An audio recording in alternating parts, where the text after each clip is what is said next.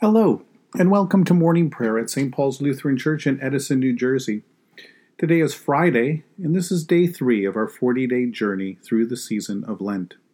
We begin this season by hearing the truth about our sin, the limits of our own mortality, and we hear God's love for us and the amazing grace that has saved us in Jesus Christ our Lord. We begin our time of prayer in silence. In the name of the Father, and of the Son, and of the Holy Spirit. Amen. Satisfy us in the morning with your steadfast love, O God, that we may rejoice and be glad all our days. Praise to the blessed and holy Trinity, the Father, the Son, and the Holy Spirit, one God, now and forever, who gives us life, salvation, and resurrection. The Son of Righteousness will arise with healing in his wings. O come, let us worship and praise. Come, let us sing to the Lord. Let us shout for joy to the rock of our salvation. Let us come before God's presence with thanksgiving, and raise a loud shout to the Lord with psalms. For you, Lord, are a great God, and a great ruler above all gods. Come, let us sing to the Lord. Let us shout for joy to the rock of our salvation. In your hands are the caverns of the earth.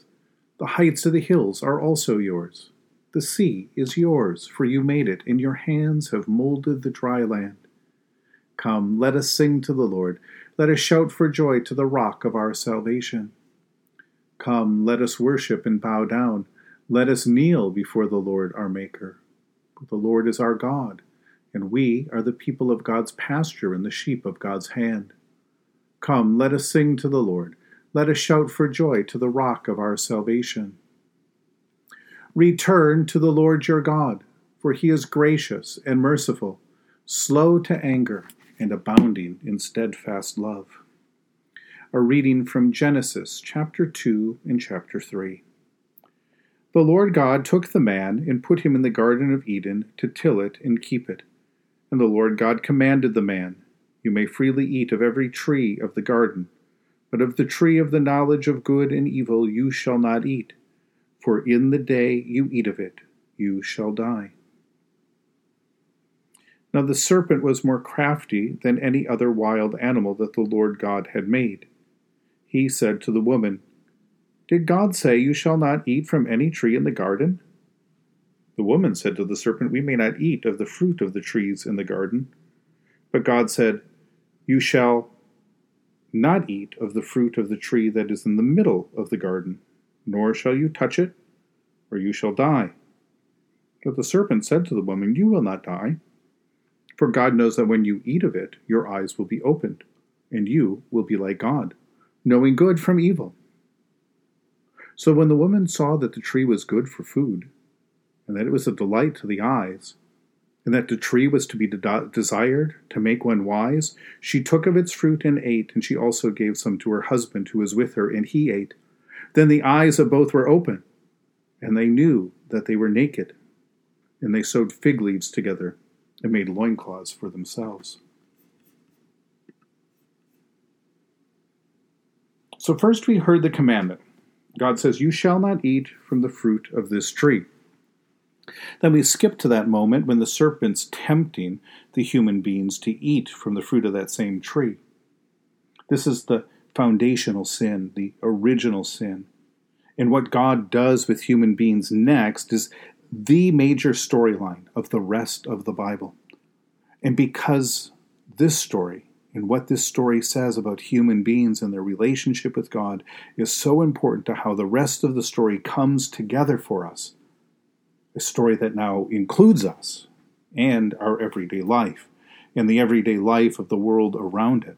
It is a story that is well worth returning to with an open minds and open hearts again and again, time and time again.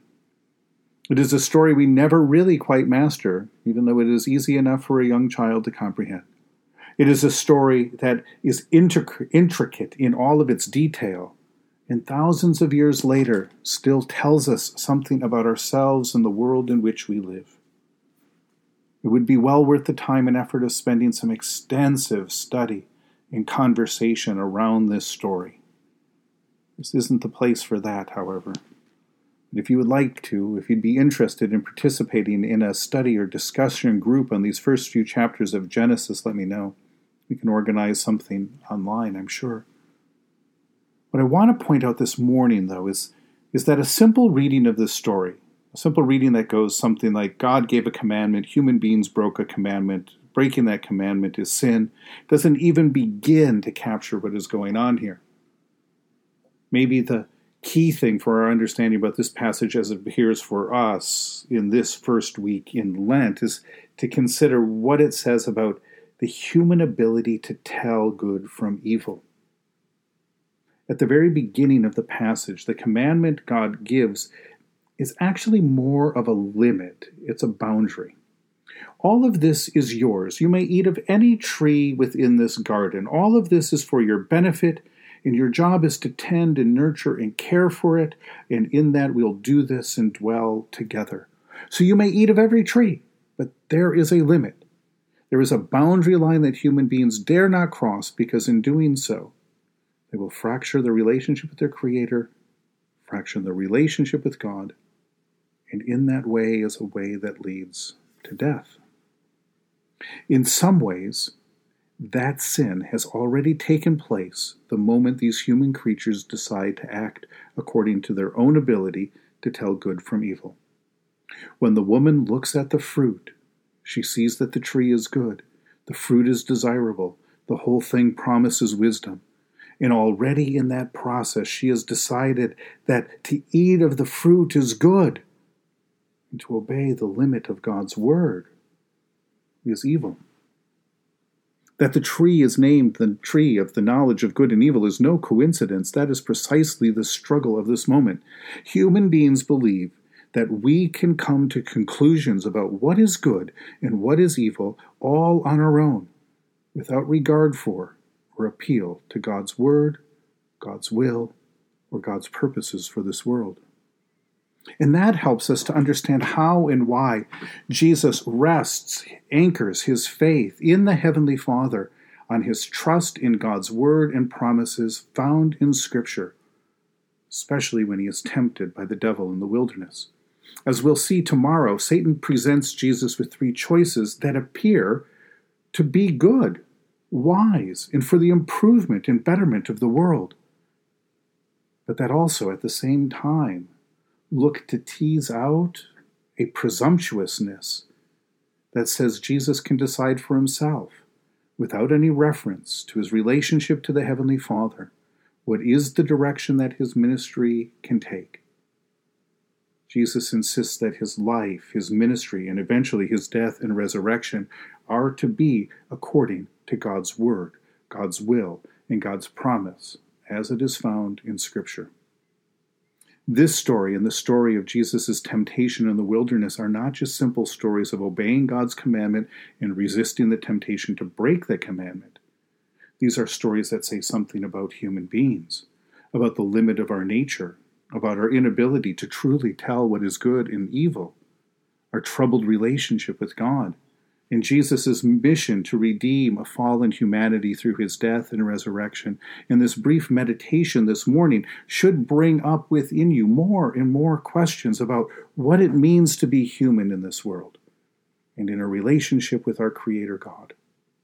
So I hope that exploring those deeper questions of faith and life, triggered by an honest engagement with God's Word, will be part of our journey together through Lent. In the tender compassion of our God, the dawn from on high shall break upon us. Blessed are you, Lord, the God of Israel. You have come to your people and set them free. You have raised up for us a mighty Savior, born of the house of your servant David. In the tender compassion of our God, the dawn from on high shall break upon us. Through your holy prophets you promised of old to save us from our enemies, from the hands of all who hate us, to show mercy to our forebears and to remember your holy covenant. This was the oath you swore to our father Abraham, to set us free from the hands of our enemies, free to worship you without fear, holy and righteous before you all the days of our life. In the tender compassion of our God, the dawn from on high shall break upon us. And you, child, shall be called the prophet of the Most High, for you will go before the Lord to prepare the way, to give God's people knowledge of salvation by the forgiveness of their sins. In the tender compassion of our God, the dawn from on high shall break upon us, to shine on those who dwell in darkness and the shadow of death, and to guide our feet into the way of peace. In the tender compassion of our God, the dawn from on high shall break upon us. The Lord be with you. Let us pray. Mighty God of mercy, we thank you for the resurrection dawn, bringing the glory of our risen Lord, who makes every day new.